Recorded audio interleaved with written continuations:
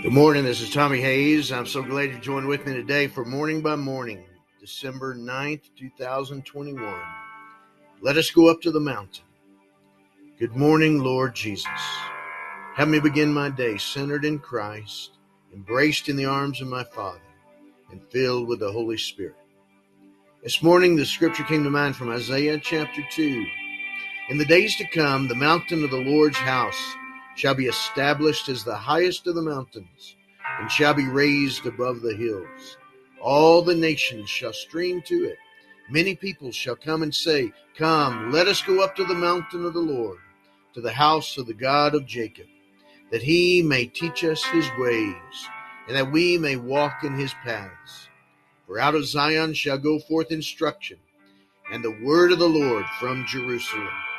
Isaiah 2, verses 2 to 3. We've come up to the mountains of New Mexico for a few days with family here in beautiful, rugged Ruidoso. The mountain of the Lord here is called Sierra Blanca, the highest peak of the Sacramento Mountains.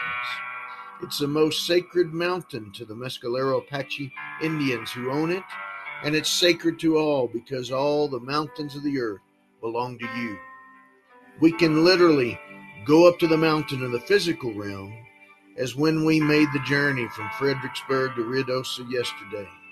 But we can also go up to the mountain in the spiritual realm whenever we take some time in worship and prayer to make the journey up here into the sacred and high place of your presence.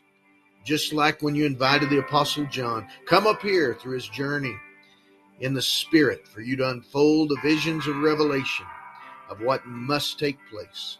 Revelation 4, verses 1 to 2.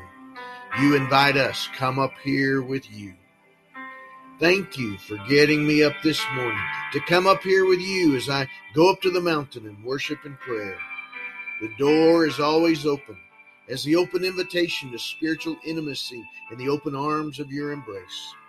But there's also something significant to me to coming up here with you first thing in the morning, to give you first place in my day as you begin to teach me your ways and help me walk in your paths throughout the moments of my day.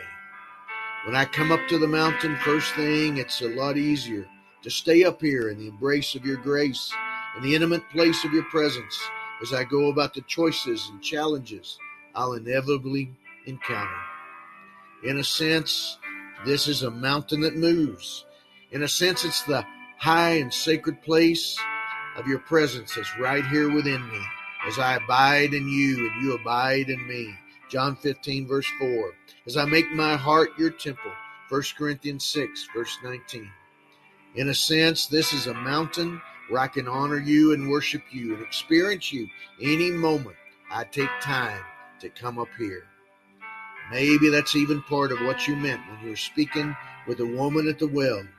The woman said to him, Sir, I see that you are a prophet. Our ancestors worshipped on this mountain, but you say that the place where people must worship is in Jerusalem. Jesus said to her, Woman, believe me, the hour is coming when you will worship the Father, neither on this mountain nor in Jerusalem. You worship what you do not know. We worship what we know, for salvation is from the Jews. But the hour is coming and is now here when true worshipers will worship the Father in spirit and truth. For the Father seeks such as these to worship him. God is spirit, and those who worship him must worship in spirit and truth. John 4, verses 19 to 24. Morning by morning, moment by moment, I seek to worship you in spirit and truth. Father, Son, and Holy Spirit of God, thank you for the grace to come up here with you now and throughout the moments of my day, every day, wherever I am. And thank you that today I get to do it up here in beautiful, rugged Ruidoso. In Jesus' name I pray. Amen.